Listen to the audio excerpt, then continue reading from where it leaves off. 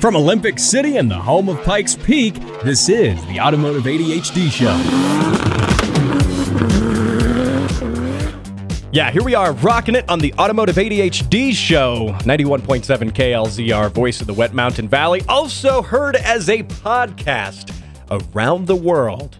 My name is Matt West. I am here to hang out with you, talk cars, and I got a fun show in the works for you. Coming off of a week break for me. I took some time off. I am refreshed, I am rejuvenated, and I am here and ready to regale you with more stories about the Pikes Peak Hill Climb. The race has come and gone. We learned a lot of stuff. There were some crashes, there was terrible weather, and it was spectacular and fun all at the same time. And we're going to talk about that. We're also going to delve into some other topics. We're going to talk about Ferraris. Yeah, I'm going to take a whole segment of this episode here to clown on some Ferrari owners because I'm not cool enough to own a Ferrari. So this is the least the least I could do. It's going to be fun. Going to talk about NFTs, and again, had such a fantastic week. I will say, I did take some time off, a whole week off from the show. If you are wondering, hey, where was the show last week? Well, there wasn't one. I know. And I was taking time with 4th of July being a week ago now. Of course, here in the United States, we celebrate Independence Day. We celebrate our departure from King George III. And I will say, hey, maybe it's a little weirder for some of my listeners in other countries. I know I have a lot of listeners in Europe, and it's one of those things that, you're like, why did all the Americans just disappear on the 4th of July every year? That's, hey, they take it off. Well, yeah, that's why. And it's a great time, though, to enjoy some fireworks, to spend some time with family. I did all of the above, and of course, did some fun car stuff, too. I did go to look at a trailer on 4th of July that I was debating buying, and then, well, what can I say? I bought it. It was way cheap. It's a project trailer. It's a car hauler. It's been sitting in the woods for 15 years, and it needs love. But I did buy it because the reality is most of my cars don't run most of the time, and occasionally I need to move them when they're running or not. So anyway, that's what I did with my 4th of July week. And I hope you had a great 4th of July week as well, enjoying fireworks, enjoying maybe some smoky burnouts. There was a burnout competition going on that I drove by. I went up to visit some friends in Denver, and just driving by, there was a parking lot on the side of the freeway, and there were like 30 cars there, all doing burnouts, and it was I had to just slow down and kind of pull off for a second to watch it. It was great. So that's America there. We do that sort of fun stuff. So anyway, now what I want to get into real quick here, before we talk about Hill Climb, before we talk about any of that stuff, NFTs. Oh boy. Yep, I've talked about NFTs before. If you're unfamiliar with them, they are non-fungible tokens. And essentially what that means is it's a digital way to authenticate a file, an image, a JPEG, if you will. It's a way to have digital art that allegedly is supposed to be uncopyable, or you could still screenshot it, but no, you don't have the little code, you don't have that NFT, that token to go with it to prove its authenticity. I think this whole thing is ridiculous. But the latest thing to get NFT'd, is that a word? Is that a verb, an adjective? I don't know, but it's a word now. We'll make that such. But it's a Corvette. And what's impressive about this is Chevrolet debuted a NFT of the C8. I almost said C6. That's a little while back now. The C8 Z06. And it's a image. It's a JPEG. It's a C8 Z06. It's in bright green, and it's drifting through the artsy, animated-looking city streets of a, I don't know, sort of vaporwave cyberpunk aesthetic. It's not particularly that striking of an image to me. I will say that. It's not my flavor. But the fact is that Chevrolet, for this NFT, and they're not the first manufacturer to start selling NFTs of their cars. Acura did this recently with the Integra, the new Integra. They put this NFT up for auction for $238,000. What? Oh my gosh. So yeah, bidding started at 206 Ethereum, which at the price set during the time bidding, crypto has taken a big hit here even in the past couple of days. That stuff changes every day. RIP my my crypto wallet. I don't want to think about it. But anyway, yeah, basically $238,000, which is a significant quantity more than buying the actual Z06, which hasn't gone on sale yet, but for the 2023 model year, reportedly, it's going to be in the $90,000 range, which is a lot of money, but that's also a lot of performance for less than $100,000. That's actually really good. That's a pretty good performance bargain right now, especially because this Corvette is absolutely nearing, high-end supercar levels of performance. It totally is. But still, paying $238,000 for an okay picture drawing, essentially, of this Corvette, that's a steep ask. And would you believe it? If nobody bought the NFT, nobody got it. Literally no one. Yep, the bidding fell flat. No one bought this. Everyone said, I think everyone is growing wise to this NFT stuff. I think a little bit of it is kind of a fad. It's incredibly expensive for what it is. I do get where Chevy's coming from by saying, let's make some rare NFTs of our cars and just hire a digital artist to draw our car doing something, do a drawing of it. And yeah, because it doesn't cost $238,000 to pay a digital artist to do a sketch of this car and then do it up in Adobe Illustrator, Photoshop, whatever their tool of choice is. That's not $238,000, but it's an NFT. It's rare. There's only one. Yeah, you can totally screenshot it. But the fact is that we can do this on the cheap and then sell it for a lot of money. I think that's what they're trying to do. But the hype around this has totally waned. I think no person realistically has looked at this NFT and said, I would rather have that than buy the Corvette. And I'd rather have that than buy 2.5 Corvettes. Because the fact is, for the price of this NFT, you could buy the car that the picture is of and have tons of money left over, a significant quantity of money left over, and then you could go out and enjoy the art of the car every day that you walk into your garage. Because I'm sorry, cars, I know you agree with this. I'm kind of preaching to the choir here a little bit. But cars are absolutely art. There is no way around that. Sure, the design of it is art. You have designers and artists who design the cars. But the engineering is also art. Because the engineers, that's the underappreciated art of these cars. The designer has to come up with a design, and then the engineers, they have to design that car around what the engineers tell them they can do. And then the engineers have to then take that design and then actually make it work in real life. You have to be able to drive it. It has to be able to be reliable. It needs to be durable. It needs to serve its function, whether that's as a sports car or whatever. And importantly, you need to be able to build it too. So you have a whole team of developers devising ways to manufacture the car in this style and make it work. I think the engineering of these cars is just as much of art as the design of the cars, because without one, you can't have the other. I'm just saying, you can't have a beautiful car without the designer who, drew it up, but you also can't have it without the engineers who made it a reality. And that is, I think that cars are art. Fight me on it. I know you won't. Maybe someone will. I don't know. Anyway, hey, we got more stuff coming up. I am going to give you the whole rundown of how the hill climb went. And it was interesting, it was sketchy, it was cold, and it was a whole lot of fun. And I'll tell you about that here, coming up in just a second. At the Speed Council, getting things done fast is our priority. We do everything fast, from driving, working, sleeping, and eating. Someone help, he's choking! This is Tim. Hello. And by the time this ad is over, he'll have bicycled across the earth 69 times. Nice. Even if our name sounds unfamiliar, you know our work. F1? Pfft, child's play. The world's first supersonic jet? Yup, that was us. Apollo 11? Also us. The fastest animal in the sea? Hell, we even wrote the Wikipedia article. Fast. And we're so dedicated to speed that we've genetically engineered the world's first hyperspeed speed machine. With this scientific breakthrough, you can download your favorite automotive podcast a whole day early. How's that for fast? Patreon.com/Throttle Warrior. Donate now. Download the show early and receive special perks. This message approved by the Speed Council and the Church of Fast Things.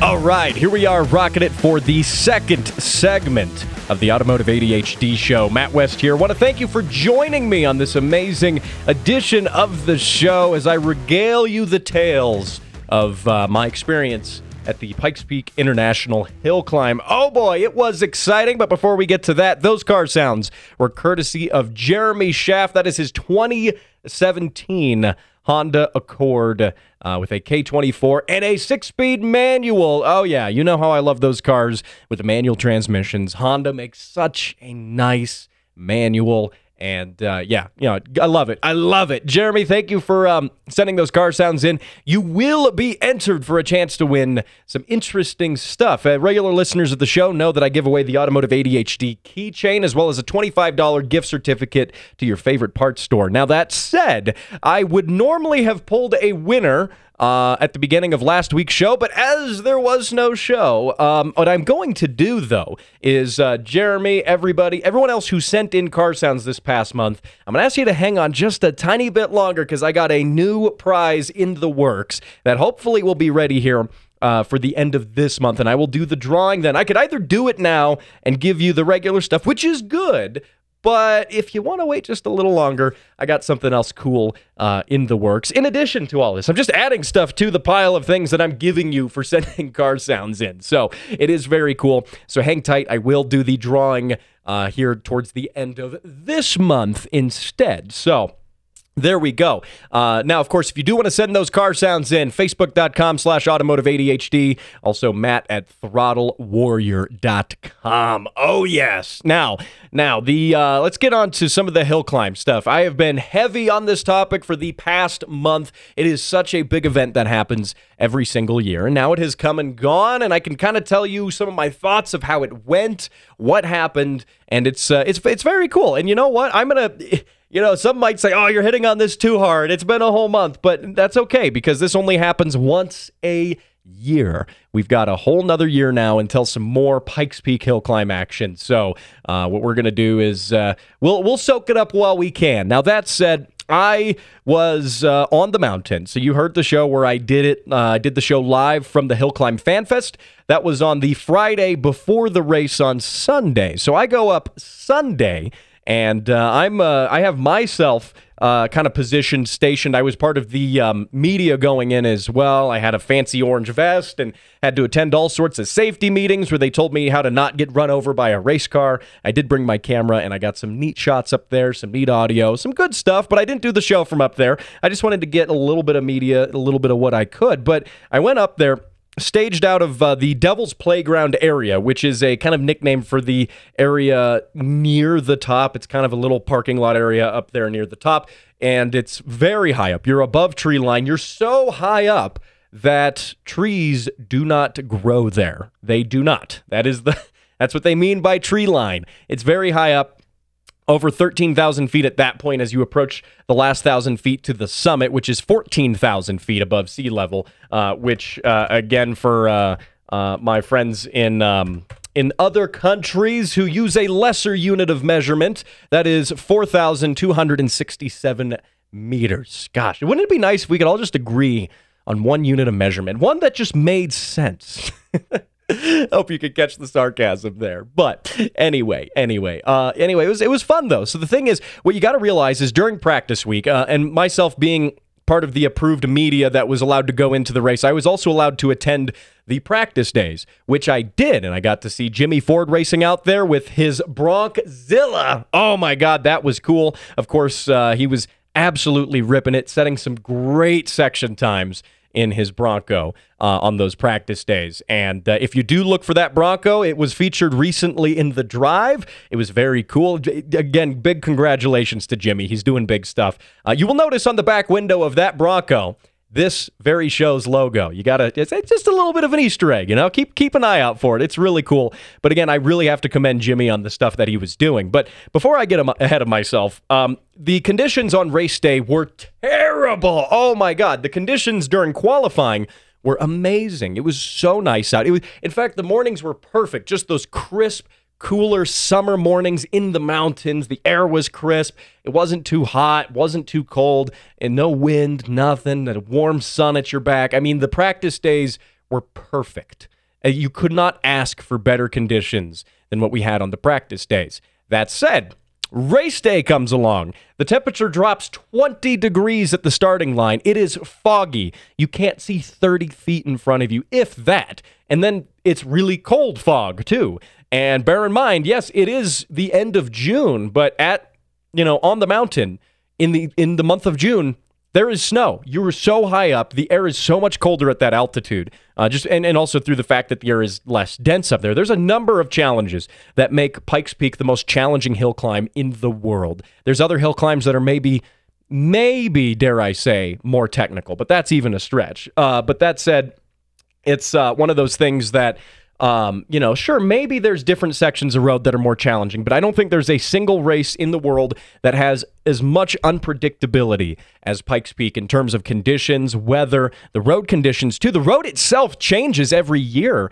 because of the freeze-thaw cycle. The ground freezes, thaws, expands, contracts over the course of a year. So you might have ran it last year if you're a driver, and then you run it again the next year, and there's new bumps and cracks in the road that weren't there before. And when you're going 120 plus miles an hour through those sections in a race car, those new bumps can catch you off guard. So it is a very demanding race, and the weather is very unpredictable. And now myself, we got in to our position. I was there with a buddy, and we got up there at 4:30 in the morning. It was going all the way up the mountain was brutal because media was supposed to have earlier access in the night, but all the general admission folks decided to come at the same time, be early. All the general admission folks came in early, clogged up the whole gate to get in. So we got there at 1:30, didn't get up to our spot until about 4:30 in the morning. And once we got up there, the fog was so dense. It was cold. There was snow on the ground. The road was wet, borderline icy. Wasn't too slippery yet. And but it was pretty slick. I mean, and I was driving my daily, the Automotive ADHD Tacoma. Got a big old sticker on it now, but that's the only thing that makes it Automotive ADHD. It's a stock Tacoma. What can I say? But that said, it is. I was driving that, and I was able to kind of feel the road just even at 20 miles an hour. I'm like, gosh, this is going to suck the race on. This is going to be brutal. And so anyway, I catch a few hours of sleep in the truck. 7:30, the cars start rolling. Get woken up by the race cars. The sun is out now. Well, I say the sun is out. I mean, it is impossibly foggy. The fog is just lighter now. There's more light going through it, I guess. It's brighter out. Not so much. We didn't really see the sun all day. But, I mean, hey, you know what? Fog or not, the first cars started going up the mountain. They started racing and immediately running into conditions up top. It was wet at the bottom, dry at the middle, and then wet at the top again. It was very strange. So that makes an interesting challenge. Randy Popst, one of the drivers, he was driving the Tesla Model S Plaid, and he made the comment that it was very difficult. And on his YouTube channel, which I love Randy's YouTube channel because he really, goes into the ins and outs of the racing that he does. He gives a full race commentary on his run up the mountain. I would suggest you check this out, but he talks about the challenge that they had to decide whether or not to run rain tires specifically designed for racing in the rain because, okay, those tires are going to be better in the wet sections, but in the sections of the mountain in the middle that are just inexplicably dry because, again, you can't predict the conditions on this mountain, then it's dry, and those tires that are formulated, the compound, the rubber, the tread is all designed to run as efficiently in the wet. Well, that doesn't work as well in the dry now. So you lose grip in the dry to gain grip and safety in the wet. And they ultimately made the decision to run the rain tires because the bottom was going to be wet and the top was going to be wet. And the middle, they just had to put up with what they had. They just had to deal with the fact that the tires were not operating optimally in the middle of the race. And now that also brings me to another issue caused by the rain, which is the rain, the fog, all of that, which is driver visibility was a big problem. There were a couple of crashes, and I was In fact, just a couple yards down from one of them, Will A. Young's drive in his Honda Civic, his 9th gen Civic. We heard that crash from Devil's Playground, but we couldn't see it. He ended up missing a corner and clipping the edge of a road and then tumbling several times. Managed to land on the road itself. At least he didn't go down an embankment. But again, the conditions were very bad. And there's another crash. I will get to it here. I am just going to kind of unpack this whole day that happened because it was fun. I want you to know what this was like to be there. I will say at 13,000 feet where we were, not quite at the summit, it was very cold. The windshield in my truck was fogging up. It was terrible. And again, you drive up before the racing happens and yeah, you're doing 20 miles an hour instead of 120, but you get a feel of, okay, I kind of understand what these drivers have to put up with a little bit. I won't claim to understand what they have to put up with, but I at least got a snippet. I got a tiny little sliver at a lower speed of, wow, this is going to be tough. This is tough. So, but the fogging was a major issue because you have to, whether or not you have traction and you're in the dry section of the race or you're in a wet section of the race, it doesn't matter because your visibility is terrible. All of the drivers were having to maintain slower speeds so they could see corners coming up. And one major issue that was presented in the Teslas, there were 2 Tesla Model S Plaids running, one of them being driven by Randy Popst, and the other one was being driven by his name rather escapes me, but it was another driver going with his. 2 different Tesla Model S Plaids, and the issue, the present issue that happened was that the touchscreens in these cars are modified for racing. They have roll cages, all this stuff, but otherwise the interior is kind of stock. Yeah, they don't have carpet. They tore some of that stuff out, but the dashboard and everything, you really need to leave all of that stock to operate the Tesla hardware and be able to control all of the functions of the car, which are all routed through a touchscreen, a big center dash touchscreen. Everything on the car is done through that. And I've complained about that before, not just in this context of racing. I think buttons are superior to touchscreens, and a lot of the industry is following along with that. Some manufacturers are going more heavy on touchscreens. Other manufacturers, like recently one of the lead designers at Stellantis, which owns, Chrysler, Dodge, Fiat, and all that stuff, they actually said, we're going to start pushing towards more physical controls again. The touchscreen stuff is novel. It's cool. It's a fad, but it doesn't make as much sense. And I would agree with that, especially because the issue here on Pikes Peak was, for instance, for Randy Popst, his windshield started fogging up, but he had issues actually being able to turn the defroster up. The defroster controls were in the touchscreen, which is all but impossible to operate with the thick racing gloves on and even being able to reach that touchscreen. And the problem is, too, it's a touchscreen. You have to visually look at something, see it, and then touch it to change that function. That just doesn't work while you are racing. Like, while you are pushing a car to its limits, you're now also contending with fog and poor conditions, and then just to even think you have to take your eyes off the road for half a second to look at the screen and tap where something should be. You don't have that physical button or knob that you could grab. If it was a normal car with physical controls, you could be keeping your eyes on the road, reach down and grab the climate control knob and turn the fan speed up. You could do it by feel, which is something you lose with the touchscreen. And and the other driver, his name just came to me, Blake Fuller, was one of the other drivers running a Tesla Model S Plaid. And he said, and I have the quote here, he said, quote, "I felt like an older person trying to program a VCR in the middle of my run," end quote. And then he also goes on to say, "It's a combination of pressing the buttons and scrolling wheels. It's like juggling." And he says, quote, "I don't juggle well." That's a great way to put it. That is a great way to put it. And for the younger audience, VCRs, the tape players. Yeah, no, I'm not. I'm not. It's a car show. I won't explain what a VCR is. But having said that, that's one major challenge that I think a lot of drivers faced was the fogging. And then that also presented an issue with these Teslas and the touchscreen controls. Now, moving on from that, there was another crash that was rather spectacular. And I can say it was spectacular because the guy, not only did he walk away, he drove away from it. Yep.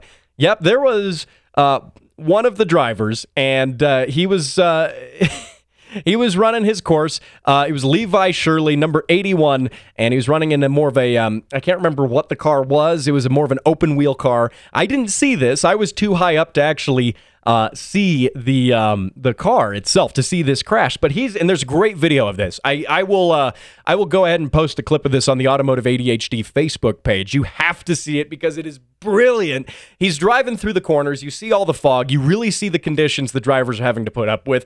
As he's driving, his car has no windshield. He's just got the visor on his helmet, and he's periodically taking a little microfiber towel and wiping the fog off of his helmet. Well, no, so he ends up missing a corner because of the fog, and what's funny is he misses the corner, understeers through the corner, goes off an embankment, tumbles into a set of trees, but then, he goes over. The car flips like twice, but it miraculously landed on its wheels, and the dude, without missing a beat, without even taking a second to gather his bearings, no, he was right back on it, grabs the wheel again, throttle down, full power, powers back out of this embankment in the trees onto the road after rolling the car twice, and gets back to the race. I mean, his time was probably knocked out by a couple of seconds at best. And Levi Shirley ended up finishing with a time of 13:44, which was, no one had good times on the mountain at all. That is a very commendable time, especially considering that he flipped his car and kept going. While I was at the top there at Devil's Playground, we didn't have any cell signal or anything, so I was relying on the radio broadcast on one of our local radio stations here, KRDO. They do sort of a play-by-play coverage on the radio of the race, and it's over AM, and that's all I could pick up there at the top of the mountain. Again, no cell signal, nothing. I was relying on their broadcast, and I'm listening to it up there, and they say, yeah, he went off the course, but miraculously landed on his wheels and kept going. And I said, oh my gosh, that's amazing. Is that racing or what? And after we heard that on the radio, I said, I got to wait until somebody posts a video of this. And sure enough, the onboard footage was published a little bit later. And it's just as cool as it sounds. Yeah, Levi Shirley, got to give a big shout out to him for some incredible driving there. That's awesome. You know what? Again, that's racing. That's the sort of spontaneity that you have racing Pikes Peak that you lose a lot of that in other forms of motorsport. I, on this show, have been critical in the past of Formula One and how sanitized and how safe and how everything has to be so specific and to the rules. And now, Pikes Peak here is a complete departure from that, and Pikes Peak to me really embodies the spirit of motorsports. And guys like Jimmy Ford, who work a 9-to-5 job 5 days a week, and on the weekends work on their race car so they can go participate in one of the biggest, most dangerous, most well-known, most acclaimed hill climbs in the world. And that is fantastic, and I love that. So without going too far into the rest of this here, I guess I can, conclude that the Pikes Peak experience was incredible.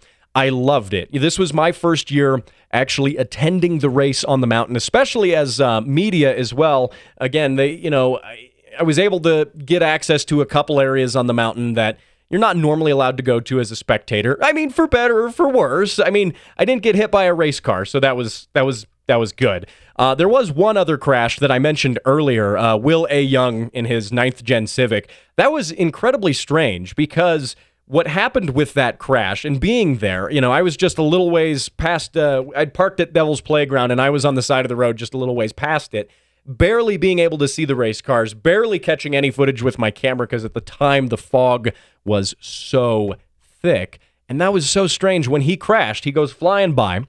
And then in the distance, you hear what sounded more like wind, just a whooshing noise. And it's like, what was that? And then you hear some other people talking who had, radios and stuff like that. Were like, oh, there's a crash just past Devil's Playground. And then I realized, holy crap, I just heard him crash.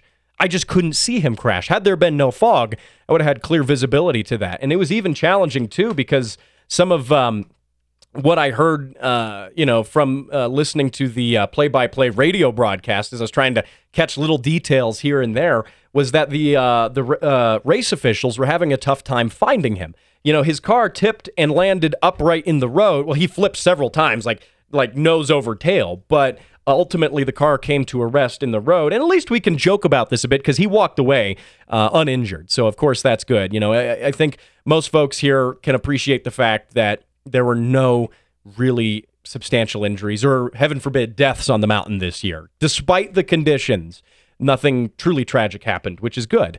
You can rebuild the race cars. You know, if you die crashing a car, that's not good. You know, as long as you survive, that's always good. That's what I've heard talking to hill climb drivers, that they say, you know what, we want this time, but honestly, as long as we finish, we're happy. We will leave happy, and that's what happened. Honestly, you know, there's with this crash with that Civic, you know, again, he managed to walk away, but the race officials, because of the fog, had a tough time finding him. They had to go slowly up the course because they could see their visibility was so low that they didn't want to accidentally run into him, you know, because, you know, they didn't want to accidentally crash into him with the safety car because they couldn't see him. So they had to take it really slow, really easy, and go from there. And it could have been a lot worse had he gone off one of the cliffs. There are many cliffs. There are many, many places that are much worse to crash than that. And had he gone down one of the cliffs, well, you go 20 feet down that cliff, and because of the fog, you can't see anymore. So that's one part of the danger with this, was that if someone actually went off the edge, you'd never be able to find them, not till the fog cleared. And heaven forbid, you know, if they weren't conscious or if they were injured badly, they would be down there unable to signal for help, and you just wouldn't be able to find them. So that is one danger with running in the fog. I don't know if they will run in the fog as substantially next year. I really don't. There was a lot of talk during the event of shutting it down. A lot of drivers. And I heard this secondhand, but to me it sounded like it was either Reese Millen or Rod Millen, one of the Millens. Because the father-son running there, Rod Millen running the old school Tacoma that used to race Pikes Peak, and then Reese Millen running a Porsche 911. But it was one of them, and I heard, you know, just kind of hearsay that they, you know, Millen was saying that we should stop racing here. You know, one of the drivers was really complaining, saying, hey, I finished the race, but this was dangerous. We need to stop. And they didn't stop the race, and no one got hurt, so that's good. But would they make the same decision next year? I don't know. When do you, it would be great if I could, reach out to some of the race officials, actually, and I may do this, to get a follow-up. Like, where do you decide to put a halt to the race? Because the whole race is filled with professional drivers. These people have raced in the rain before. Guys like Jimmy Ford have raced on dirt for most of their career. They're no strangers to racing in low traction conditions, but racing in the fog with low traction adds a whole nother dynamic of danger to it. It's just impossibly dangerous. And, you know, again, you have to credit the drivers who did this for pushing through it and saying, we're going to race anyway, and we're going to take the risk, and we're going to do it. Is it the right decision? It's not my decision to make, ultimately. It has to be the decision of the guy behind the wheel. Does he want to do it knowing the difficulty of the conditions? So overall, though, I think it was a spectacular event. Would I attend again? Oh, yes, I would. I would absolutely do that. And you can expect me to do it again next year. And now that I also kind of, having done the event, having taken the show out to the Fan Fest, done that live, it was great. And I learned so many lessons, too, of some different things that we can do just to make stuff even better. Next year is going to be even cooler than this year. It was something as cool as a once-in-a-lifetime experience, but the cool part about it is it's not a once-in-a-lifetime experience. It's going to come around next year, and we get to do it all over again, and I am really, really stoked for that, and I can't wait to follow up with some of the teams, the drivers, and provide you a little bit more insight into the race. I know we're not going to beat the hill climb thing entirely to death. We're not going to do that. We're going to kind of get back to some more of our regular program stuff. That's, the usual mediocrity that you are used to hearing here. We'll get back to that. I promise you that. It'll be good. But it's just cool being able to take you along for this ride. And I really, really enjoyed it. And I do want to thank you for coming for the ride. It's a lot of fun. So anyway, I have one more segment of the show. Oh, yes, I do.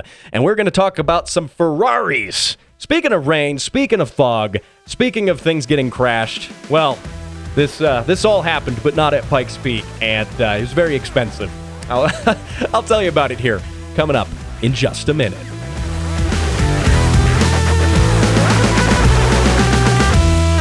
And now for how things work with an engineer. Engines. Spin. And that was how things work with an engineer. For more of how things work, go to patreon.com/throttlewarrior.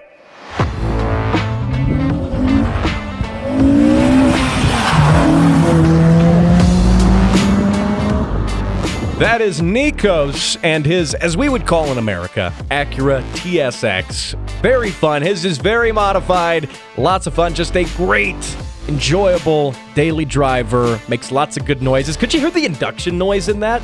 That was awesome. So he is a former winner of the Car Sound of the Month, but that is a new car sound that he just sent in. I'm just saying, hey, if you've got more car sounds to share, please do not restrain yourself from sharing those. And even if you won, look at it. I got a lot of folks who've won, and they keep sending stuff because we enjoy it. I am on a quest to play everybody's car sounds on the radio and also on a podcast on this as well. And as you know, this show does happen on the radio, 91.7 KLZR, voice of the Wet Mountain Valley. If you do want to catch it, that happens Saturday mornings, 10 o'clock here in Southern Colorado. But you know what? For the rest of us, we enjoy the podcast. I think there's a special place for both the podcast and the radio show. And they both do different things. You know, the podcast, you can listen to it anytime, anywhere.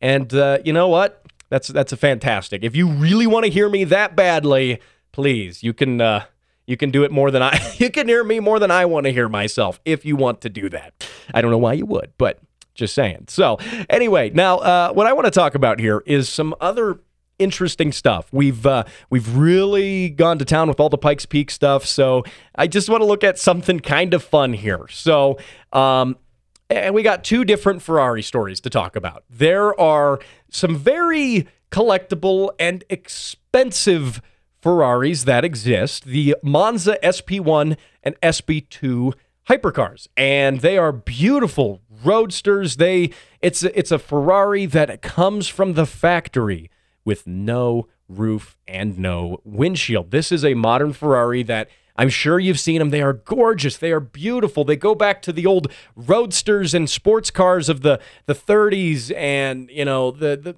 really early roots of motoring and racing. And you pay a lot of money.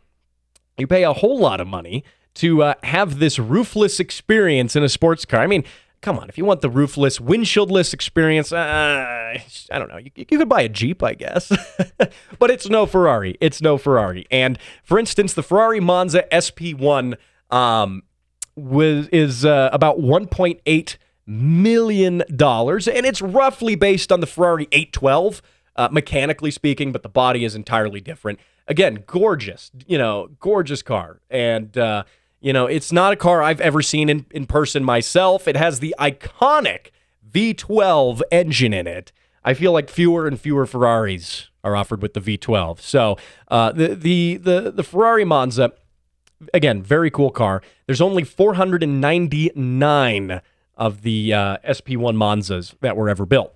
And, and we're talking, again, the multi-million-dollar mark, almost multi-million, $1.8 million. And but there is an owners meeting that happens with the Ferrari Monza. The, I guess, Ferrari Monza Owners Club, you could say, gets together and does a little bit of a meetup. And I'm sure it's full of expensive stuff and wine and cocktails and hors d'oeuvres and fancy things, people who smoke cigars and pipes that are very expensive and, enjoy fine wines. Yeah, not my crowd, essentially. These people would they would stick their nose up at any car that I own. Let me just put it that way. And you know what? I'm fine with that. I don't need a $1.8 million car that I can hardly drive.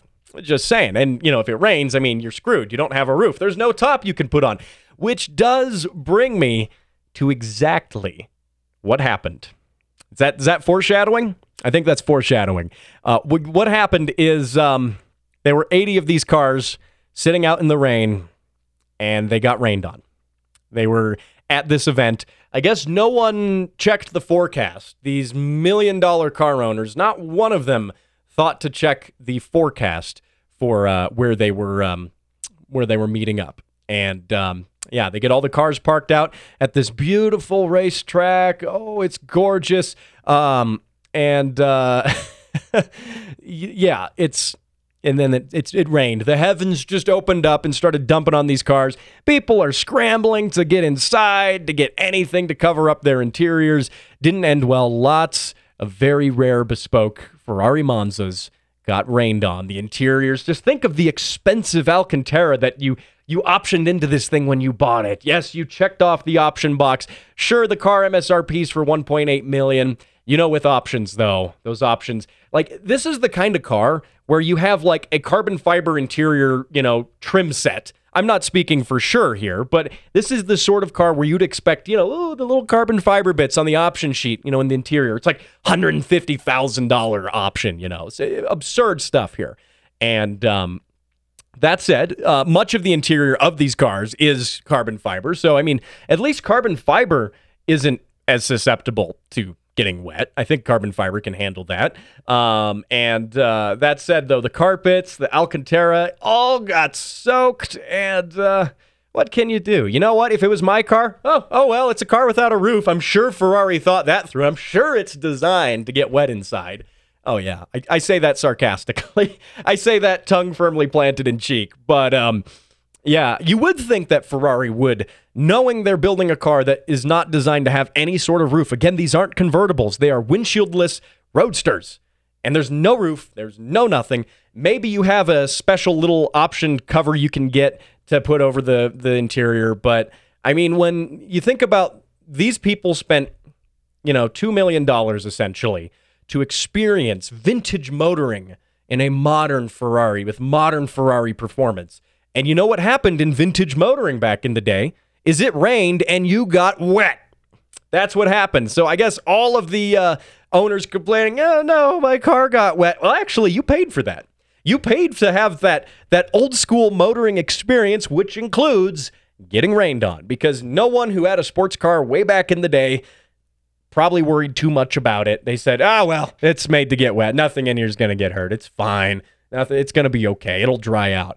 Then again, cars of yesteryear didn't have complicated interior electronics and touchscreen displays and screens in the gauge clusters and stereos and speaker systems. So, but hey, there you go. My take is that you wanted to spend $2 million to have a vintage motoring experience, which includes getting rained on. So they got what they paid for. I don't know. Speaking of more expensive Ferrari stuff, I got one more Ferrari story for you to wrap up with today. I'm just having fun. I've been able to just recharge a little bit after this past week, get a little more sleep during race week on the hill climb. You don't get a lot of sleep. So I am ready and bright-eyed and bushy-tailed to keep going with Ferrari stories like this, a Ferrari 250 GT. Am I just clowning on Ferraris today? I don't know. Maybe I am. It's the the GTSWB bread van, which is a one-off car that has a historic story behind it, which I won't get too far into the provenance and the history of this car. But the bread van was purpose built. Essentially, what happened is the guy who commissioned this car to be built was named Giovanni Volpi. I'm probably butchering that name, but regardless, he wanted a car like this from Ferrari, but at the time, Ferrari didn't make a shooting brake kind of car. The reason it's called the bread van is because this isn't just a regular, kind of fastback 250 GTO. It's not. The 250 GTO, bear in mind, is a brilliant car, and it's very expensive now, very collectible. One of the most expensive cars to ever be sold at auction was a 250 GTO. But back in the day when these cars were new, this gentleman, Giovanni Volpi, wanted to have an unusual one. He wanted a shooting brake style car, which you may know what I'm talking about when I say shooting brake, but it's essentially, think of it like the back of a wagon. You have a sports car up front, but then instead of sloping down with a fastback roof, it goes into a big blocky area and goes straight down towards the tail of the car. Makes it look kind of like a little wagon, or like maybe like a hearse. A hearse is a good way to, well, it's maybe not the most tactful way to explain it, but that is essentially what a shooting brake sports car is. It's a two-door, but it's got this back section that that comes down. They're honestly really cool. Callaway, the Corvette modifier, recently, a few years back, made a C7 shooting brake Callaway Corvette, and it was really interesting. They're odd-looking cars, and that's what this is. And this car has such a distinctive look. It was custom built on a 250 platform, and it had a streamlined body built in that shooting brake style, and it was unusual, even for Ferraris at the time. This was a one-off car. So it became kind of famous, and people dubbed it the bread van because of that weird shape that it has. And anyway, the gentleman who is racing it now, which I do respect this, you have the guy who owns this car now, essentially has one of the most expensive collectible Ferraris in existence, and he takes it racing in the Le Mans Classic, which is where a bunch of other very wealthy people say, I want to experience vintage racing and vintage motoring. Does this sound familiar? I want to experience this, and I'm going to pay a lot of money to do it, except they actually go racing, and they want to go experience motoring and motorsport the way it was experienced near 70 years ago now, or hell, even 100 years ago now. I mean, some of the first Bugattis that were raced darn near 100 years ago now. So they want to experience that, and they actually do it. I respect these gentlemen who probably have more money than me, or anyone will ever see, and they take these incredibly expensive cars out and race it. Well, unfortunately, the bread van was crashed at the Le Mans Classic, and it was spun into a tire wall, sustained some pretty heavy damage to the body. Now, bear in mind, though, this car is worth about $30 million. I can't imagine the sinking feeling you get crashing your track car at a local track event, your Miata. Oh, you got like 10, 20 grand into this car. You took a cheap car and you put a lot of money into it to make it a race car. You crash it. Insurance doesn't cover it because it's on a racetrack. Well, imagine that times 1,000, because, this guy crashed a $30 million one-off custom Ferrari with a big, big history. Now, it's not the first time it's been crashed, so it has been repaired before. And you know what? With the estimated value of $30 million on this car, that probably means it's going to get rebuilt. Someone's going to rebuild it. This car is going to continue to go on. It's only going to go up in value now because in another couple decades, and the history plaque on this car as it's being sold at auction next, we'll talk about, it was crashed in 2022 and, racing, and it's part of racing, and, it's all official. And yeah, you know what I mean. Though, again, it is fun to kind of muse at the misfortune of these Ferrari owners. In a little bit of a way it is. I'm not taking a jab at Ferrari. I think Ferrari is a fascinating car. I think, they make an amazing engine, especially those Ferrari V12s. If I was presented with the opportunity to own one and could afford to do so, I can't say I would turn it down, though, strictly speaking, I mean, hey, they're not Ferraris aren't my style. They're nowhere near broken enough and janky enough for me to want to touch them. But having said that, I do commend the folks who have these cars and they race them. If you're a regular listener of this show, I am all about using cars the way they were meant to be. The way that instead of put them away and collect them and wait for them to go up in value and then go put them on Bring a Trailer. I am, staunchly against that sort of tactic with cars. I think they should be driven. I think they should be enjoyed. And that's what we do with them. And that's what this, the guy who owns this car, I don't know if he was driving it. A lot of times the owners of these very expensive classics aren't the ones driving it. They have a professional driver they've hired to race it, and then they spectate it like you would horse racing or something. But having said that, at least this car was getting driven. That, to me, means that the value of this car was not that it's a collectible. The value of this car was that it was able to perform a certain task, perform a certain feeling, a certain experience. And it continued to do that up until the day that it was wrecked. And you know what? I guarantee they're going to rebuild this thing. This car is not done yet. This car, though, in terms of going out in a blaze of glory, it's better, I think, to have been crashed racing than, rot away in a collector's warehouse and being unmaintained and having the seals dry out and just collecting dust. That's not what these are for. So, is it a tragedy that such a rare car was crashed? Sure. Is it expensive? Absolutely. Is it bad, though? I don't think so. This is, in a weird, convoluted way, it's almost better that this is how this car, gets used. You know what? Because at the end of the day, $30 million or not, it's a car, and it's meant to be driven. That is my final say on this edition of the Automotive ADHD show. And now I do want to thank you for joining me here. Again, coming back after a week off. Hopefully you enjoyed your week, 4th of July, all of that stuff last week. And of course, I do want to thank you for listening and sending car sounds into the Facebook page, facebook.com/automotive ADHD. I also want to thank all of the people who made the hill climb stuff possible and helped me out with that. It wasn't just an endeavor with myself. So many friends were a part of it. I got to give a shout out to Devin for doing a burnout with his scooter in the middle of my live show at the Pikes Peak Hill Climb Fan Fest. That was amazing, by the way. If you want to hear that, you know where to find it. The podcast episode directly before this one. Go check it out. If you haven't listened to it, you are missing out. And of course, you are listening to the correct car show. So, hey, there we go. I will see you same time, same place next week when I need to watch more movies to come up with things to put at the end of this. I don't know. I got to do it. I'm slacking off. So there you go. I'll see you then.